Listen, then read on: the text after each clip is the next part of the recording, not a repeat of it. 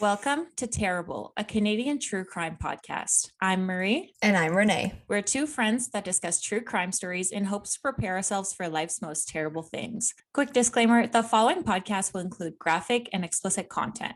Our goal is to respect victims and their families. We do not want to sensationalize crimes or glorify criminals. We are not experts. We want to tell these stories in order to learn from them and make sure victims and their families are not forgotten. Just before we get started, we want to mention that we do have a merch store. There's lots of great stuff on there, so if you guys want to check it out and support the show, you can go on Etsy and look us up at Terrible True Crime. And the last thing is that it really helps when you rate the show and leave us a review or a comment wherever you listen. All right, let's get into some updates.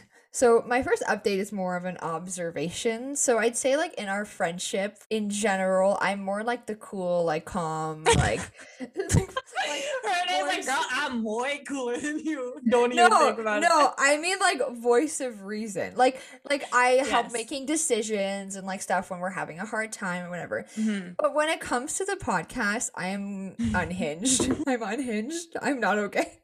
And Maggie is constantly like, you're fine. Like, I'm literally okay. I'm like, why are you even thinking twice about this? Like, don't worry.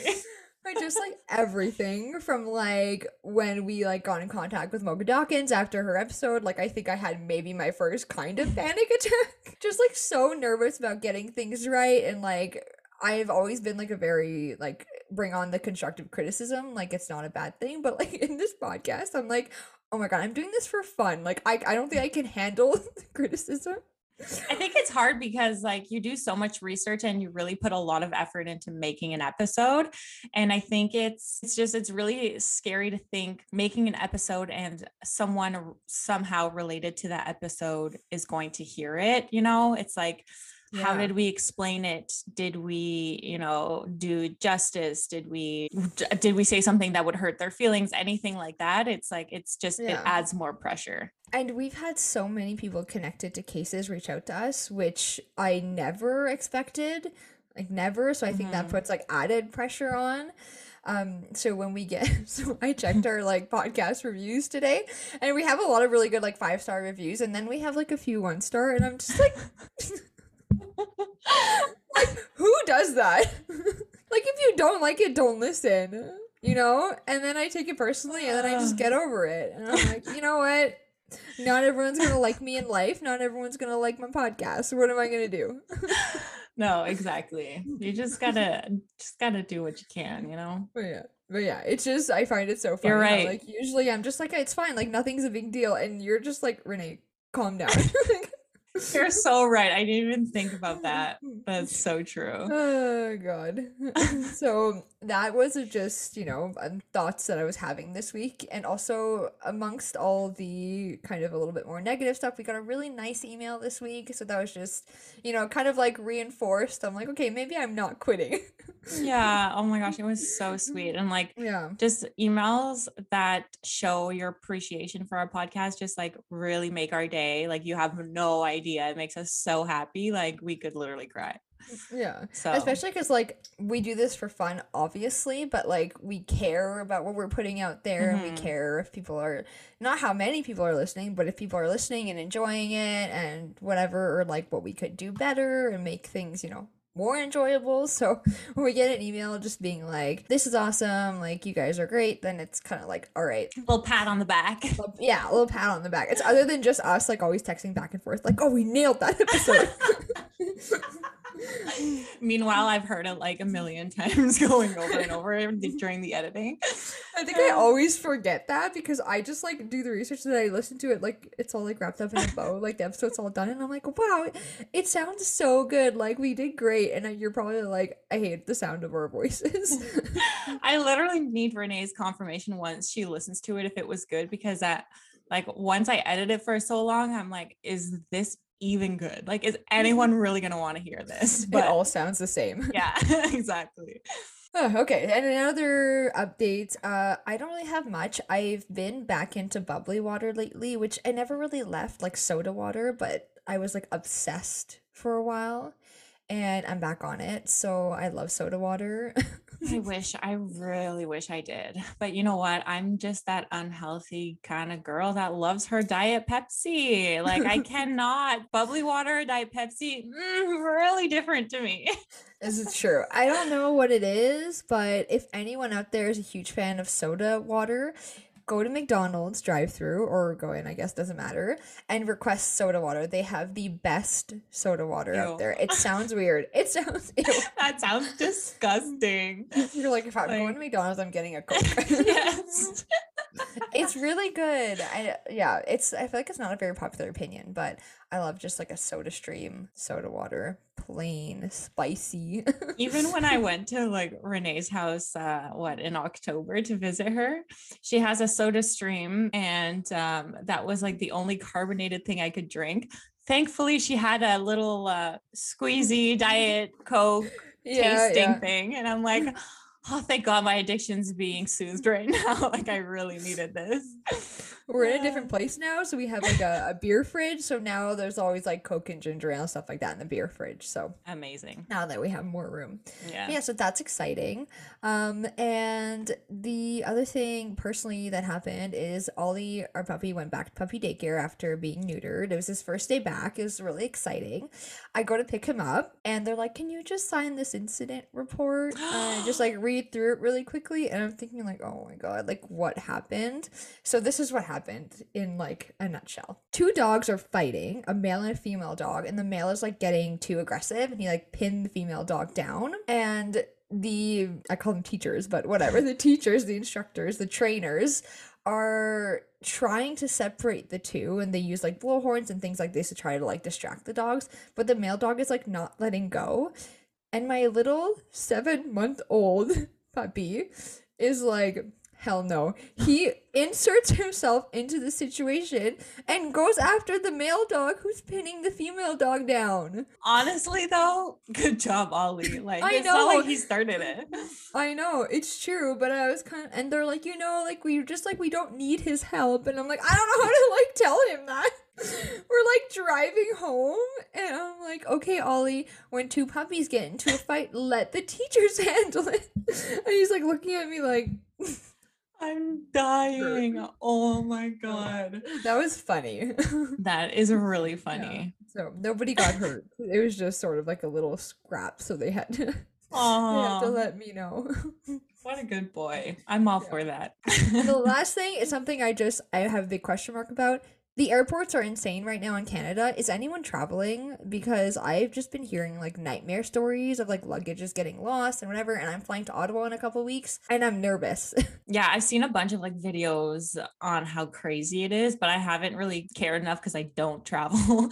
I haven't really cared enough to like search as to why. I think it's mostly Air Canada, which is good because I mostly fly WestJet because we have like a WestJet credit card, so we collect points. But either way, people are waiting like hours in airports. Luggage is getting lost. Like I heard a story where a puppy got lost. I don't want to hear it. I don't want to hear it. I don't want to hear it.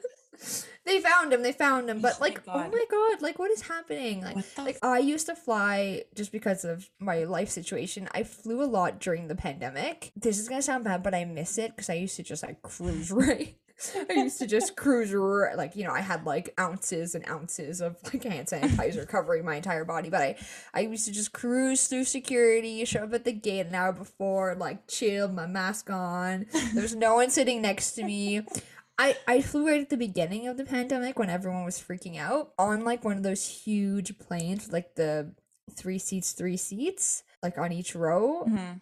We were like 10 people. It was the best flight I've ever taken. That must have been so quiet. It was Like weird. zen. And I just miss it and it's making me nervous. So that's it. That's all I gotta Yeah, say. hopefully you don't have to go through that. Oh, I hope not. That would really suck.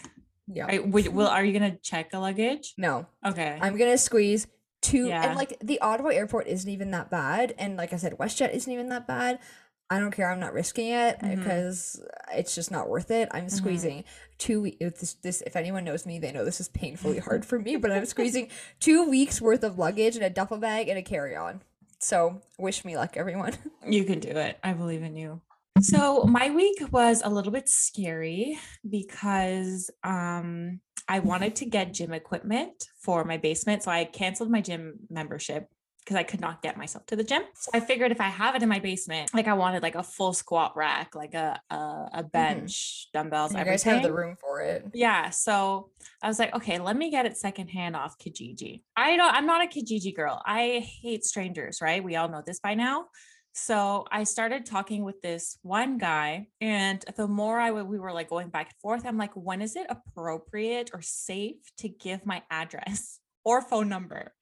I was like freaking out when it was time to like send my address because he's like, where do you live? I'm like, oh my God, why are you asking me that? But then I'm like, yeah, he needs to know where to drop it off or whatever. So I don't know if I'm the only one, but I could never buy anything else from Kijiji because we ended up going to pick it up. He helped us bring it here, the guy who was selling it. And then there was one thing left for us to bring from his place to mine. He just looks at my boyfriend and he's like, want to hop in and we'll go get the treadmill. And so Cody's like, okay, gets in his car, drives away. And I'm like, you're like, I've never seen you again. That was a nice relationship. I was like, this is it. Why are you like, what do you say in that moment? Like, no, like, yeah. Like, I don't know. I'm like, he seemed fine, but like, was just like, this is going to be on the podcast. I will never see my boyfriend ever again. He's an episode. Yeah. So he comes back, whatever, they finish unloading, and then he comes inside, and then I was like, oh, thank God you're back. Like, I really was scared you're going to get kidnapped.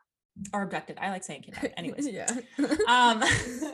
And like my boyfriend is not an anxious bird like I am. Like I am an and he's a tough guy. Yeah, like he has no ounce of anxiety in him. He straight up said, not gonna lie, for a second, he took like a different way to get to his place than what we took to like come back or whatever. And he's like, I literally thought that was it. And I'm like, oh my God. I'm never buying anything else from Kijiji. Like, this is it. I'm done. No thanks. That's so stressful. I'm like concerned now. Like, don't do that again. I know. I was like, oh my God. Yeah, it was scary. But anyways, everything's all good. Just really be careful out there, guys. I don't know, man.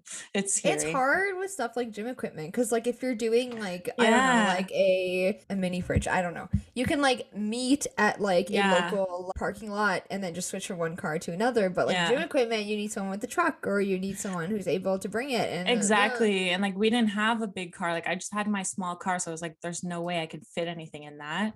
So like he had to help us, but like as soon as he's like, hey, hop in, let's go get the treadmill, I was like, no, don't do it. Don't leave me. Don't leave me forever. Anyways, so we're all good now. Positive thing about, I guess, last weekend, Zoe went swimming. She did? Yeah, she went. Did she go right in? Kind of. No, she was scared. Okay. Well, it was really cold water though. Yeah. But we put her in and she would like swim back to shore. And I went kayaking with her just like I wanted to do. I like put her in my kayak and like buckled her onto me with her life jacket. God. And she was just sitting there like not really sure what's going on. Yeah, but she's like, okay. Like she wasn't trying to jump out or anything. I'm like, you're an adventure girl. So that was really fun. Yeah. Cute. Now, my other fun update is that when you have a mental breakdown, you're like, maybe I should get some tattoos. So that's what I did.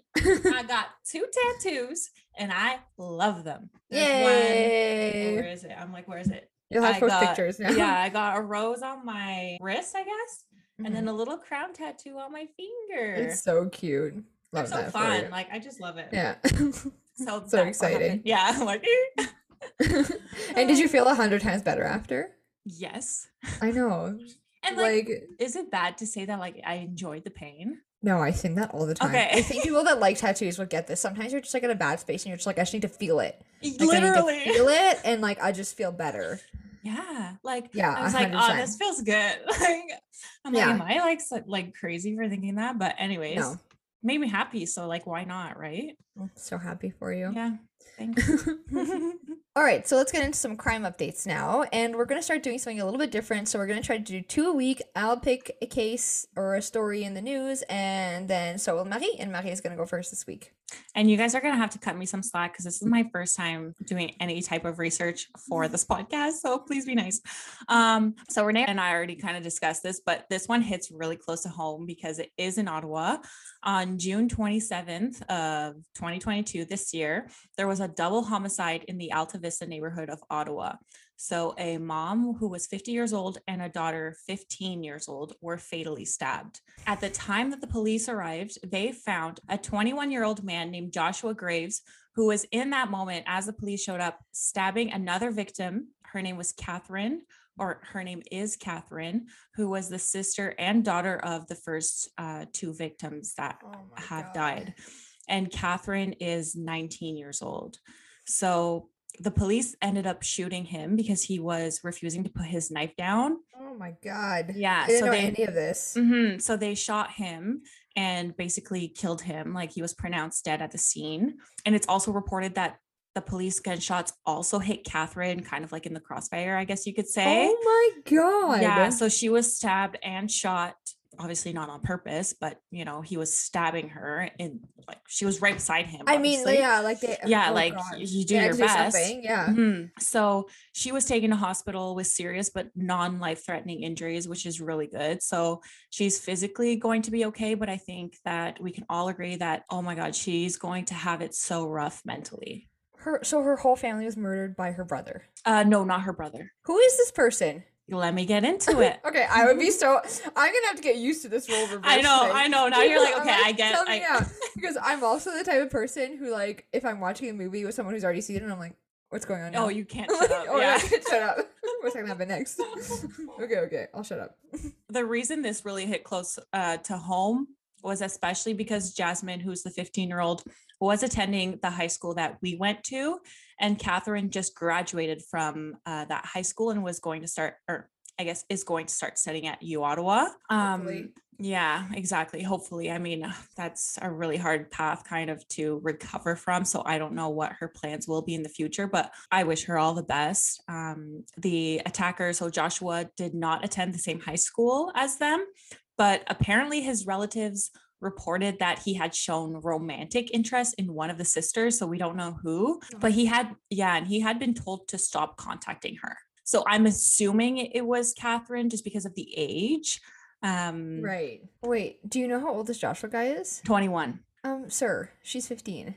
Well, but Catherine's 19. Oh, that's why 19. I think. Oh, yeah, okay, that's why I okay. think it was, because they don't say which sister. I mean, that's obviously not the worst thing. Yes, but I'm like, no, but come just on. it just keeps getting worse. Okay. So in the beginning of March and the middle of June, he was charged with 3 counts of criminal harassment, assault, and sexual assault for offenses that occurred between that time. And he was released on the strength of a $2,000 surety pledged by his mother, and with a host of conditions. So that required him to live at home and not enter specific roads or areas where his alleged victims lived and worked. So like, this is basically his mom paying this $2,000 and being responsible for him to show up to court and whatnot. Yeah, I think I was gonna say, like, a surety thing makes me feel like it's like the French word sûreté, like to make sure that like she'll be like his like overlooker, like his like guardian or whatever. She'll like make sure that but like, doesn't that make her responsible for what happened too, kind of like maybe I'd have to look into this more, and maybe we'll talk about it next week, because I haven't heard this before, but I feel like this kind of insinuates that the person would be responsible for something, like if shit hit the fan. Yeah. During all of this, he was ordered not to have contact directly or indirectly or online with 4 people, 2 of them women, who identities are protected. And I don't believe this is, any of the sisters, but it's even worse. And what makes me so angry is that this attack happened 3 days after he was released. 3 days. We need to do better, because what he was charged with are like very serious things. And I feel like, I don't know what the answer is, but I feel like just being like, well, go home and be safe is like not. And it's like multiple people. It's not just one person. Yeah. You know? Like, and all of this is escalating behavior. So it's like, wow, this is awful. Mm-hmm. Oh, that's awful. When I like quickly read the news story headline, I thought it was like a brother or something that had done this. I don't Mm-mm. know why. I just assume like sometimes in these, Yeah. well, like I want to say like often when you hear of these like family things, it's a family member that's done it. Like Yeah. not a stranger who is like stalking one of the daughters who decides to kill the entire family. Like, oh my Hmm. God. And I think from what I read, like he was when the police arrived, they were on the street, so he was like stabbing her Oh on the my street. And God. then after the whole commotion, then the police found the mom and the sister who had already been stabbed Oh to my death. God. How messed up. So messed up. That's So messed up. awful. Hmm. Well, we hope you rot in jail, Joshua. Well, he's So dead. true. Oh my God, this story is a roller I coaster. know. It doesn't stop. I Oh my know. Because God. when you sent me that article, there was like all the information was that it happened. But Yes, yeah. there was no other information. So when I kept clicking on links and being like, okay, there's more. I'm like, holy shit. Well, I can't say we're upset that you're dead. Yeah. Oh my God, I just awful. like, I feel so bad for this family. Oh, yeah. I hate these current crime updates. I know they're bad, eh? We're doing great over here. Okay, Yeah. so in other news, an Oregon man who's 41 years old lured a teenage girl from Edmonton who went missing on June 24th to the state of Oregon. A 13-year-old girl who rode the bus to school on June 24th was reported missing when she never attended any classes and she didn't come home that afternoon. So, family and friends were pushing to find her. They were looking for any information about her whereabouts. They searched the neighborhood. They formed a Facebook group. They're posting on social media, pamphlets, a billboard. Like the family is doing everything they can to find her. And then while the girl's missing in Edmonton, the police partnered with multiple police agencies, including the U.S. Customs and Border Patrol, Gladstone Police in Oregon, and Oregon City Police, and the FBI. So it's kind of unclear at this point what led them to believe that this girl who went missing had crossed Mm. lines or, had gone from Canada to the US, but they figured this out and they all worked together. So at this point, they do believe that an Oregon man who was in Edmonton at the time had lured this 13-year-old girl, kidnapped her, and then brought her to the US. The police confirmed that the man and the girl had been in contact through social media platforms. Catfish turned She's criminal. 13. Yes, he Why? definitely catfished her. I mean, I don't know that, but come on, you gotta think this man catfished this girl. As acting like a 13-year-old boy and like being Maybe. like, I mean, I'm I don't totally know, man. assuming. That's so gross. I'm totally assuming maybe he was talking to her as a 41-year-old Yeah, and but you're right. had, Like, but why I'm else? just, Yeah. yeah, my mind goes straight to this man is like a super predator and was just like, hi, you're Mm-hmm. cute, and like acting like a 13-year-old Yeah. boy or whatever. So yes, they confirmed that the two had been in touch through social media and they're unsure how long they had talked for. So I'm assuming that maybe that's how they connected the fact that she was in the US. Maybe they had access to some of her profiles or something and they like accessed the messages. But police don't know how the two originally made contact or how they contacted each other in person, like what happened to where they actually like met. Mm-hmm. So in Edmonton, he's only being charged with child luring because I guess that's technically the only thing he did while he was here. Unsure, but they believe that the charge can be supported based on the online history that they found. We don't really know what the US charges will be yet, but police don't know how she also crossed the border. So they Like, found both of them yes, she's back. She's back home, thank God. and no one can give them answers. Like, no, I'm sure that there are a lot more answers than we have access to because this literally just happened. True. But at this point, they're still trying to sort it all out, it seems like. So the 13-year-old girl, thankfully, is back home. The 41-year-old man is being charged. Unsure what he's being charged with on the US side. He's being charged with child luring and, like, maybe throw kidnapping in there. Like, Well, I don't yeah, I know. would hope so. Huh. You can't just bring like the, Yeah. if he didn't cross the border, I'd be like, okay, maybe it's, makes sense that they didn't do kidnapping. I don't know. But crossing the border with a kid that's not yours, that like I don't know how you do cross the border like that. you don't, he would have had to like hide her or something. Yeah. I don't know how you do that. Because, like, we've crossed many borders and it's intense. Ugh, but Edmonton police, with the help from the FBI, are working to map out the route from Oregon, the route to Oregon that the man took from Edmonton. So they're still working on things. We are so happy that she's back home. I'm assuming that her name was widely accessible when she was just missing, but now it's hard to find, which is fine. She is back home. Who knows what Mhm. happened to her when she was kidnapped? But we're happy that she's back and that this man got caught because, ew, like, Also, go away. is he in custody or is he I like think free to go? I'm pretty sure he's in custody. Thank God. Yeah, because like, yeah, 'cause, like, it's Let's get into this week's case. So, Christine Jessop was born November 29th of 1974 to parents Janet and Rob Jessop. She had an older brother named Kenny. In 1984, the family was living in Queensville, Ontario, a town of 400 people at the time, north of Toronto. Christine is described as a bright-eyed girl. She liked baseball and riding her bike. She loved her pet beagle named Freckles. Stop. Oh That was my the best, God. my favorite Freckles. thing ever. And she's so cute. Freckles. Is she like a redhead too with freckles? Like it looks like it. Yes, yes. Oh, it makes it So even I have I cuter. envision like her just like naming her dog after herself, like like her little Obsessed. beagle, and them just like running around Christine. together. Yeah.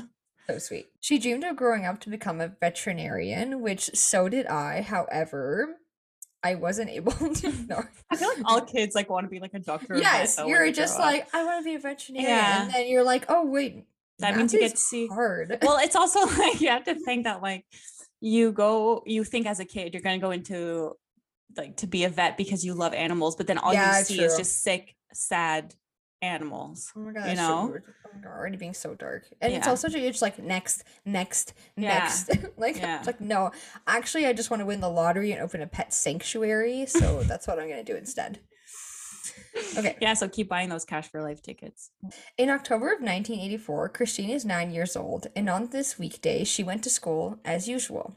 When she got home from school, she planned to go out to play with a friend. This was very normal. She's 9 years old. You get home from school, you put your bag down, you grab a snack, and you head out the door, especially if you live in like a very social neighborhood where kids are out all the Mhm. time and playing at the park. So she does exactly this. She gets home, drops her bag off, I'm assuming, grabs the snack, and plans to head out to meet her friend. Not long after this, her mom, Janet, and her brother, Kenny, arrive at home, and they assume that Christine is out with a friend, as per usual. Her school bag's in the house, the mail had been brought in. Janet, however, likes to know, where her kids are. So she takes a look around the neighborhood, but can't immediately find Christine. They call some of her friends to see where she is, but no one seems to really know. Later in the evening, still no sign of Christine, and Janet decides to call the police. Janet would later say, You know something in the back of your mind when you can't find them right away. You know something's not right. right away, a search begins. Many residents of their small town get together and search the surrounding areas. Helicopters eventually get involved, but nothing seems to come up. Nobody knows where Christine is. The local police was not really equipped to deal with something like this. Robert and Janet begged the public to come forward with any information about Christine's whereabouts. The family discussed with investigators who could potentially have had access to their home. So they give off, probably a list of names, family friends, other members of the family, I don't know, anyone who could have potentially, been able to get into their home. Unfortunately, Christmas comes and goes, and the Jessops get no new news about what happened to Christine. Oh my God. Just like that, like in an instant, your child is just gone. Mm-hmm. On December 31st of 1984, so on New Year's Eve, just about 3 months after Christine disappeared, a body was found on a rural road more than 50 kilometers from her home in Sutherland, Ontario. A man and his daughters went looking for their dog on their large property when they found her. This next part is very upsetting, and when I was writing my notes, I had to stop and I think I gasped to myself. But Christine had been sexually assaulted and stabbed multiple times. A minister and police officers showed up at the Jessop store, and the Jessops knew. Christine's family had a funeral for her, and hundreds of people showed up to support them. That's so awful. I know. That's what it's like. Like I said, it's like an instant your child's gone, and then you have no answers, and then the only thing you ever hear back is that they've been brutally murdered. And she's like so Horrible. little, a teeny cute. Yeah, she's Oh, very sweet looking, very little, 9 years old, so young. Not something you expect to mm-hmm. happen at all. And I think it was very shocking for the community too. Like everyone was in total shock. The location where Christine's body was found meant that the case would be transferred to the Durham Regional Police to investigate. Christine's family is again asked about who could have had access to their home, who's close to you, who could have been involved, and I'm sure they give kind of a similar list to what they had given to the original investigators. But this time, Janet mentions to them that there's kind of a weird guy who lives next to them.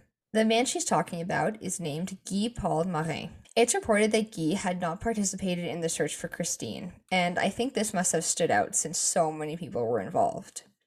Especially as a neighbor, I feel like it's just like, yeah, you're supposed to be at least cordial and like respect your neighbors. You'd think that he would like care enough to at least kind of participate. yeah, this is like a Right. tough one because like you're kind of allowed to do whatever you want, like, but also Yeah, if but everyone's involved, like maybe also like how show up. can but how can you not care about a 9-year-old sweet little girl who's your neighbor?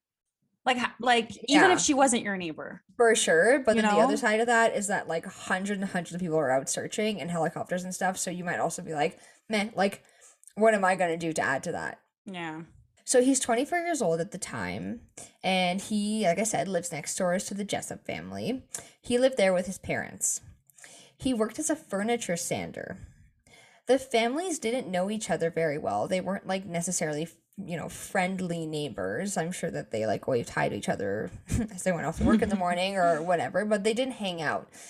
They also didn't really have any active issues. So, it was just kind of another person to interview. So police did just that. They interviewed Guy. Guy tells investigators he didn't know Christine very well, and he was at work the day that she went missing. They are later able to confirm that he punched out around 3:30 and worked 57 kilometers away from the home. So he could not have been home until earliest 4:15, which is around the same time that Janet and Kenny get home as well. So this seems like a pretty good alibi. However, people think that it's weird that he didn't participate in the search. Just like you said, like just get out there and look. Like it's not, it's a very normal thing to do for communities to jump in and try to help, especially as a neighbor. So no matter this alibi, investigators, they still want to collect some of Guy's hair. They want to do this because they want to try to match it to a hair found on Christine when her body was found. To do this, they have someone pose as a student hairstylist at Guy's band practice. So weird. I love when they do shit like that. But like, is that legal? Like when you think about it, it's like you're giving your DNA like without consent. But then I don't you're know. part I of don't want to comment on this. I don't know what it's like.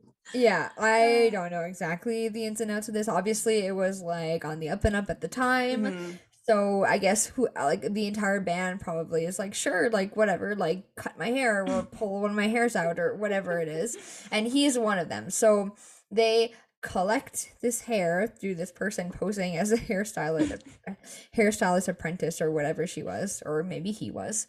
And they bag it and they keep it for, their evidence. There had also been semen found on disgusting, but there had also been semen found on Christine's underwear. So that was another way that, yeah, I know it's so gross, but that's another way that they kind of hoping to find some kind of DNA match or something somewhere. After Guy's hair is collected, a forensic specialist deemed the hair microscopically similar to the hair found on Christine's necklace. Investigators search Guy's car and they also find fibers that are similar to Christine's clothes that she was wearing that day. Again, like last week's case, police asked the FBI for help making a profile on the killer. Love profilers. This one's a little bit more intense as we like. I mean, it's not super intense, but it's definitely more than last week. So they say that the man is white, from 19 to 26 years old. They say that he's most likely a local and he's known to Christine. He has a high school education as well, is what they're assuming. Finally, investigators decide to arrest Guy on April 25th of 1985. They charge him with Christine's murder while he's on his way to his band practice. Everyone was relieved. But, we discussed it. Work, alibi, like, what's going on here? How can they prove that he has gotten home in time to do this before Janet and Kenny got there? Got someone to punch out for him? Basically, what investigators do is they go back to Janet and Kenny and they ask them, are you sure this is the time that you got home at? Like, are you 100% sure? And I think through this, Janet and Kenny are kind of like, well, no, like, so much was going on. Like, we're not sure. Like, It's so, so true though. It's like in a moment of pure panic like that, you almost black out. You know what I mean? Like you don't pay oh, attention to definitely. time. That's not your first thought. So they take that and they run with it. They interrogate Guy for over 6 hours, but Guy never changes his statements. He says he's innocent. He never admits to the crime, but he goes on trial in January of 1986. During trial, the Crown talked about the hair and the fibers on Christine's clothes. They point out that Guy had time to kidnap Christine after he got home from work. They also allowed testimony from two cellmates who swore that Guy confessed to the crime while in custody. This is iffy for me. Like a cellmate confession, I Because your don't cellmate is know. all also a criminal who Yeah, and like what's he being offered to like say this? Like right. I don't know. I don't like love that this is a huge part of the I case against him. personally rather deathbed confession than a cellmate confession. Anyway, I think the cellmate confession testimony thing is kind of sketch. I don't know. And apparently also one of these cellmates is an undercover police officer. They like Canadians love an undercover police They officer. really love thinking outside the box, having fun with Yes. investigations. Like they really do it all. Seriously. So this officer tells the court that Guy had said while he was in jail, red drum the innocent. Imagine, sorry, imagine like being an undercover police officer in jail. Yeah, Like you're being paid it's weird. to be in jail. Like, isn't that not weird concept to you? Yeah, it's super weird. But I mean, they do, like you said, they get creative, they do what they gotta do. So a lot is put on this red drum the innocent. Red drum is murder spelled backwards. If you guys have seen the Stephen King movie, God, what's it Wow, I called? never knew that was a thing. People say that. Red drum. It's straight up taken from this movie. If you Oh, guys have seen the Stephen King movie, The Shining, it's there's a little boy in the movie and he just says red drum over and over again, and it's it's kind of a you haven't seen it because it's kind of scary, so you wouldn't know. But a lot is put on this, which is one unsure if he ever said this, maybe he did, but yeah, just keep that in your minds as we keep going. Guy's lawyer tried to question the credibility of the jailhouse informants. He also had experts poke holes in the forensic evidence. He said that there was no way that Guy could have gone to work, punched out. Guy says that he even went for groceries and then came home and kidnapped Christine. His lawyer, in like what feels kind of like a Hail Mary, also introduced evidence that Guy was schizophrenic. This was a lawyer's way to explain some of the sort of unusual behaviors that Guy had, kind of like the red drum, the innocent quote. This was a pretty big gamble, though, and who knew if it really was going to work. But when it came down to it, the jury, they deliberated and they came back with a verdict of not guilty. The Jessops were hmm. extremely disappointed. Do you know if he was diagnosed with schizophrenia before They must have this? had, what I understand from the research that I've done is that while he was on trial for this, he was medically evaluated. Okay. So after the verdict, Christine's father said the following. You get damn mad is what you get because you feel the system let you down. Everyone was talking about this case. Did the jury make a mistake, or was Christine's killer still out there? The Crown appealed the verdict. They wanted another chance at getting Guy for this murder. The Ontario Court of Appeal found a fault in the trial judge's instructions to the jury, and a new trial was ordered. The fault was regarding the judge explaining what reasonable doubt meant. I guess they felt like it wasn't a thorough enough explanation, or if it wasn't done well. So it could take like a little thing like that for them to be like, nope, that Mm-hmm. trial wasn't good, so let's do this again. So everyone had to do it all over again, which is horrible for Christine's family. Yeah. So let's get into the second trial. This trial lasts about 9 months. A lot of the same stuff is discussed. Guy had a different lawyer, but they had a very similar narrative. They were contradicting the Crown's evidence, the timeline, and poking holes in the jailhouse confessions. The jailhouse confessions actually got proven to be lies or kind of very unreliable during this trial. From what I understand, new forensic evidence said that the hair was not a perfect match, basically like a maybe. Okay. Like this could have been him, but Yeah. nothing like definitive. Once all was said and done, the jury found Guy guilty. Guy was shocked and he said the following. I am not guilty of this crime. His lawyer later stated the following. Today, an innocent man was found guilty. The Jessops, however, were really relieved. Janet said the following. Finally, somebody has paid for Christine. The guilty one has paid for Christine's murder. And Robert followed by saying, The only consolation of the whole affair is that it's finally put to rest, and maybe Christine can rest in peace. So Guy Palmeret was sent to Kingston Penitentiary, and I can't imagine it was a very good place for a child murderer. However, his stay would be shorter than expected. He hired a new team of lawyers to appeal the decision that was made. They win the appeal, and he's released on bail on February 9th of 1993. 18 months is how long he spent in jail. The team was prepping for, I guess, what was another trial, if I'm understanding this correctly, or to kind of finalize the appeal to make it official. You know, there's some kind of legal battle up ahead. When in 1995, 10 years after the murder, DNA technology had evolved. They decided to test the bit of DNA that was on Christine's clothing. The DNA that was found was not a match for Guy. Oh, shit. Shit, shit, Yeah. shit. After his exoneration, Guy said, I'm sorry, that fucking sucks. I was literally like, Nucky, don't trash him too hard because he's actually not guilty. I thought you were gonna trash him so hard. I did not kill Christine Jessop. It's as simple as that. And finally, as I said, DNA has exonerated me 100%. Guy had spent close to 2 years in prison and spent 10 years with people believing that he was a murderer. And Christine's poor families now realize that their child's murderer has not been caught and Oh my is still God. out there. Frick, that sucks for everyone. I know, it's Thank horrible. God he kept like finding new lawyers because although I have to admit he looks really happy in that picture, so I'm really happy for him. Yeah, yeah. It's hard because he looks like so happy, but you're like, but Christine, like, Christine, yeah, now yeah, give me yeah. the person who killed her. It's like kind of like nothing's happy about this, but I'm happy for him that he's not in prison. But Yeah, it's so hard. but you know what, you guys? I swear to you, if Renee leaves me with another unsolved case, I'm gonna literally cry. So I have a feeling this one is solved, but let's just keep going.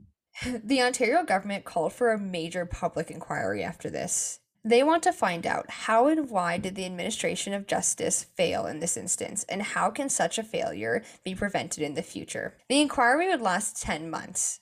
120 witnesses were called: detectives, prosecutors, forensic specialists, even the jailhouse informants. Unfortunately, so were the Jessops, which must have been so hard for the family to have to like be like, yeah, you guys got the wrong guy and this is why. And This is like what, the third time they have to like yeah, so this is just kind of like an evaluation into like what happened. So it's a legal proceeding and everyone has to come back and like testify to certain things, and it's a lot. Like I said, 10 months was long, very long, but here are like point form some of the things that came out during the inquiry. Janet and Ken arrived home the day that Christine disappeared, and they actually first told the police, like I said, that it was around 4:10. And the police had kind of re-questioned them, and you know, they kind of got twisted a little bit.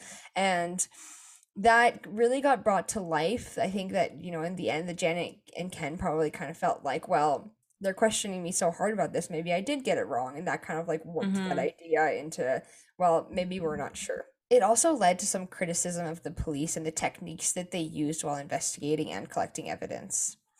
They determined that the hair and fiber evidence were given too much weight and that there was a need for more objectivity in scientific testing. The informants used were, you know, very unreliable, and they said that investigators really had tunnel vision when it came to Guy. Guy, in the end, accepted the apologies from the police and others, as well as a settlement of more than $1 million from the province of Ontario to his family. Guy later got married, had 2 sons, and has largely stayed out of the public eye ever since. Where does that $1 million come from? Good question. Tax Like, dollars? well, No. if my taxes are paying for other people's mistakes, I swear to, especially since last week I just paid for my taxes and I'm about to punch someone. So these better not be my tax dollars, even though what this is in 1980 Yeah, look, something. Yeah, I'm still mad if nowadays my tax dollars are going there. Anyways, not the point. Yeah, I don't know. Yeah. I'd have to look into that. Maybe they have like a little like nest egg where it's like for when we wrongfully convict people. Like, I don't know. I mean, technically, like I trashed him hard enough. Like he deserves some of my tax dollars, but You weren't that bad, actually. To be fair, I kind of tricked you into this, but yeah, it's the narrative. Everyone's following along. Yes. They get it. So the the biggest issue that came out of all this is tunnel vision. Investigators were focused on Guy and were sure it was him, and I think they tried to make the evidence fit him. Which, yeah, contradicts the reasonable doubt, because if you don't have evidence that is really like overwhelming, then you can't just use Then like there's a reasonable doubt, maybe. yeah. Yeah, then you can't just use a maybe piece of hair as like you did it. Unfortunately, Christine's case went cold. How do you feel? Stop. Are you serious? That's it? Renee. It's not. In 2019. Oh, thank freaking Lord. Oh my God. I'm trying to be nice and like not scroll to like read, but I was this close to freaking looking down. In 2019, the case had been transferred to Toronto Police Cold Cases. Detectives are working on an archiving project for cold cases. Around this time, forensic genealogy is becoming more of a thing, and investigators reach out to Othram Incorporation, a specialized genetic genealogy company. Yes, very cool. They submit semen from the underwear that was found with Christine. The semen is, extracted, whatever they do, sucked up and evaluated, and it's, bro, I'm assuming it's like this vacuum. I'm sure it is. It's sucked up into a machine, evaluated, whatever, tested, swabbed. I don't know. And it's uploaded into the database, and they get some matches of distant family members. They're looking for this man who committed this crime. Mm-hmm. They're using databases of people who have kind of done like 23andMe and,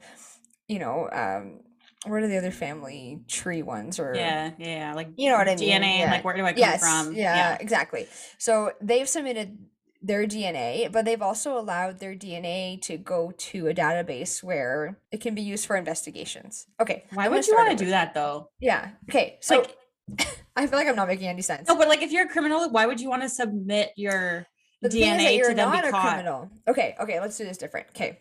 I'm me, and I'm like, I'm me. and I'm like, I want to know where my ancestors are from. So Yeah. I get a 23andMe kit, I swab the inside of my mouth, and I send it off. Yeah. When they get my results, they're like, would you also like to let your DNA be in this type of database? And I'm like, yeah, of course, because I didn't commit a crime. But I have a fourth cousin who just committed a murder. Oh.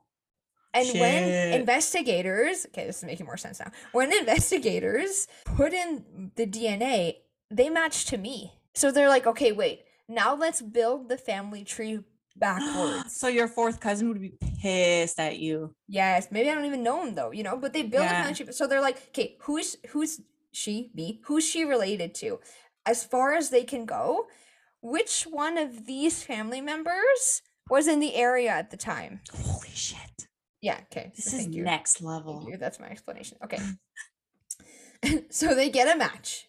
And now they build this person's family tree backwards. Okay, so it's not her family member. It's a family member of whoever sperm that is, or it's the person is related to the murderer. Right. In some way. Yeah. Right. So once they kind of narrowed down who it like potentially could be, they look to collect an actual sample of DNA from their prime suspects. Because this way they'll be able to make like kind of a definitive match, right? Mm-hmm. Well, in 2020, news broke in Christine's case. Through DNA evidence, police announced that they tested semen, like I said, found on her underwear, and it came back to a man named Calvin Hoover. He was 28 years old at the time. He knew the Jessop family. They were family friends. The moms were close, so Calvin's wife at the time and Janet were close, and the kids all played together.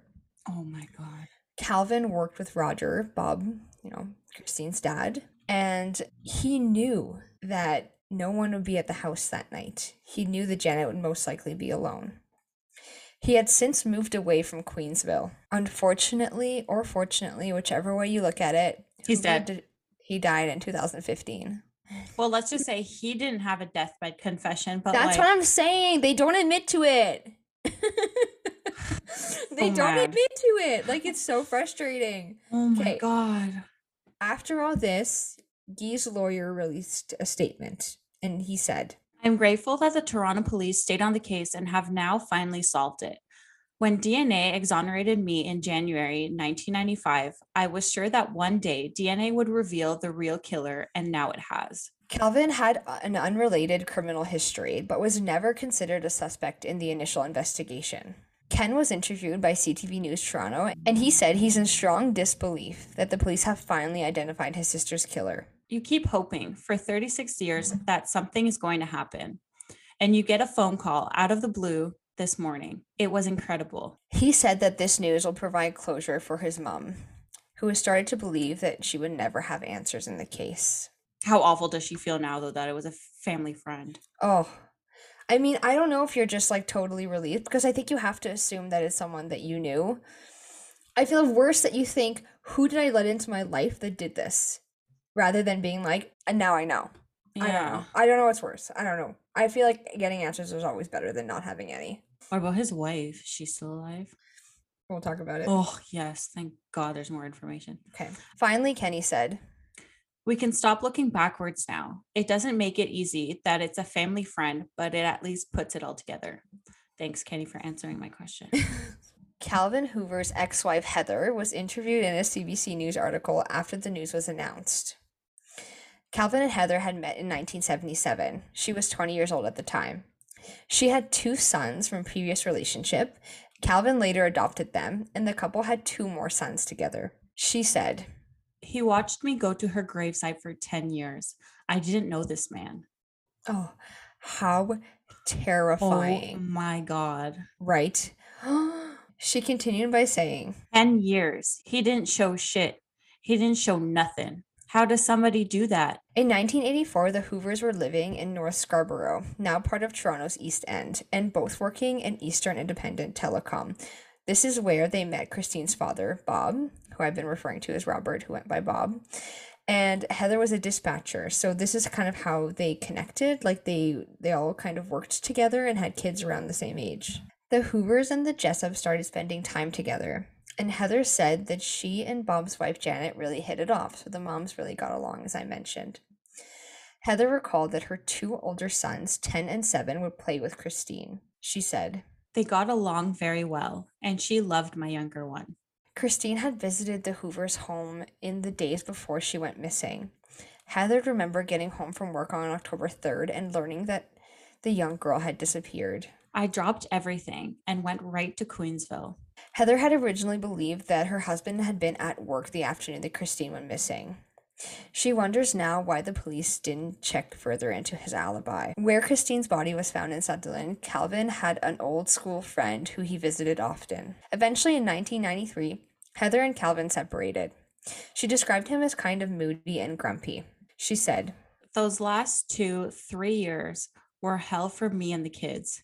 He was never the father he should have been. So it happens when you're hiding secrets. You Oh go my crazy. God, yeah. So he worked as a cable installer, like we said, and a technician for a number of telecommunication companies. This job required him to travel across the province, internationally for training courses in Dallas, Washington, and Chicago. I'm just like, was this the only one? I don't know. That's always my question in these cases. Like these one-offs just feel like, who does this just one time? I don't know. Yeah. Always makes me wonder. In an interview with CBC News, Janet said, You just push on. You just keep going. There was some rough times, some very rough times, but we all just stuck together and lived in hope. We couldn't have really done it ourselves without friends and supporters in the neighborhood. Never give up. You just can't give up. I'm very glad that it's over now. The end has come. We have now some closure, and that was very important to get. So, how do you feel now? Disgusting. I feel Yeah. icky. I know. Like the fact that he's dead, like no one was able to like look him in the eye and be like, I know. We know you did this. It's incredible that this case was able to be solved, and we're so glad that they got some form of closure. oh my God, yeah. Yeah, because it really seemed like they needed, something. So this week we'll be donating to Innocence Canada. Innocence Canada, formerly known as the Association in Defense of the Wrongly Convicted, is a nonprofit organization that was founded in 1993 and incorporated in 2000. Innocence Canada's mandate is to identify, advocate for, and exonerate individuals who have been convicted of a crime they did not commit, and to prevent wrongful convictions through legal education and reform. If you'd like to contribute to Innocence Canada. The link to donate will be in our description and Instagram and TikTok bio. Pictures for this case will be posted on our Instagram, so please follow us at Terrible True Crime. And if you enjoyed the show, please subscribe and leave us a review below. If you have any case suggestions, please send us a message on our socials or email us at terribletruecrime@gmail.com. Thank you for joining us. And see you next time.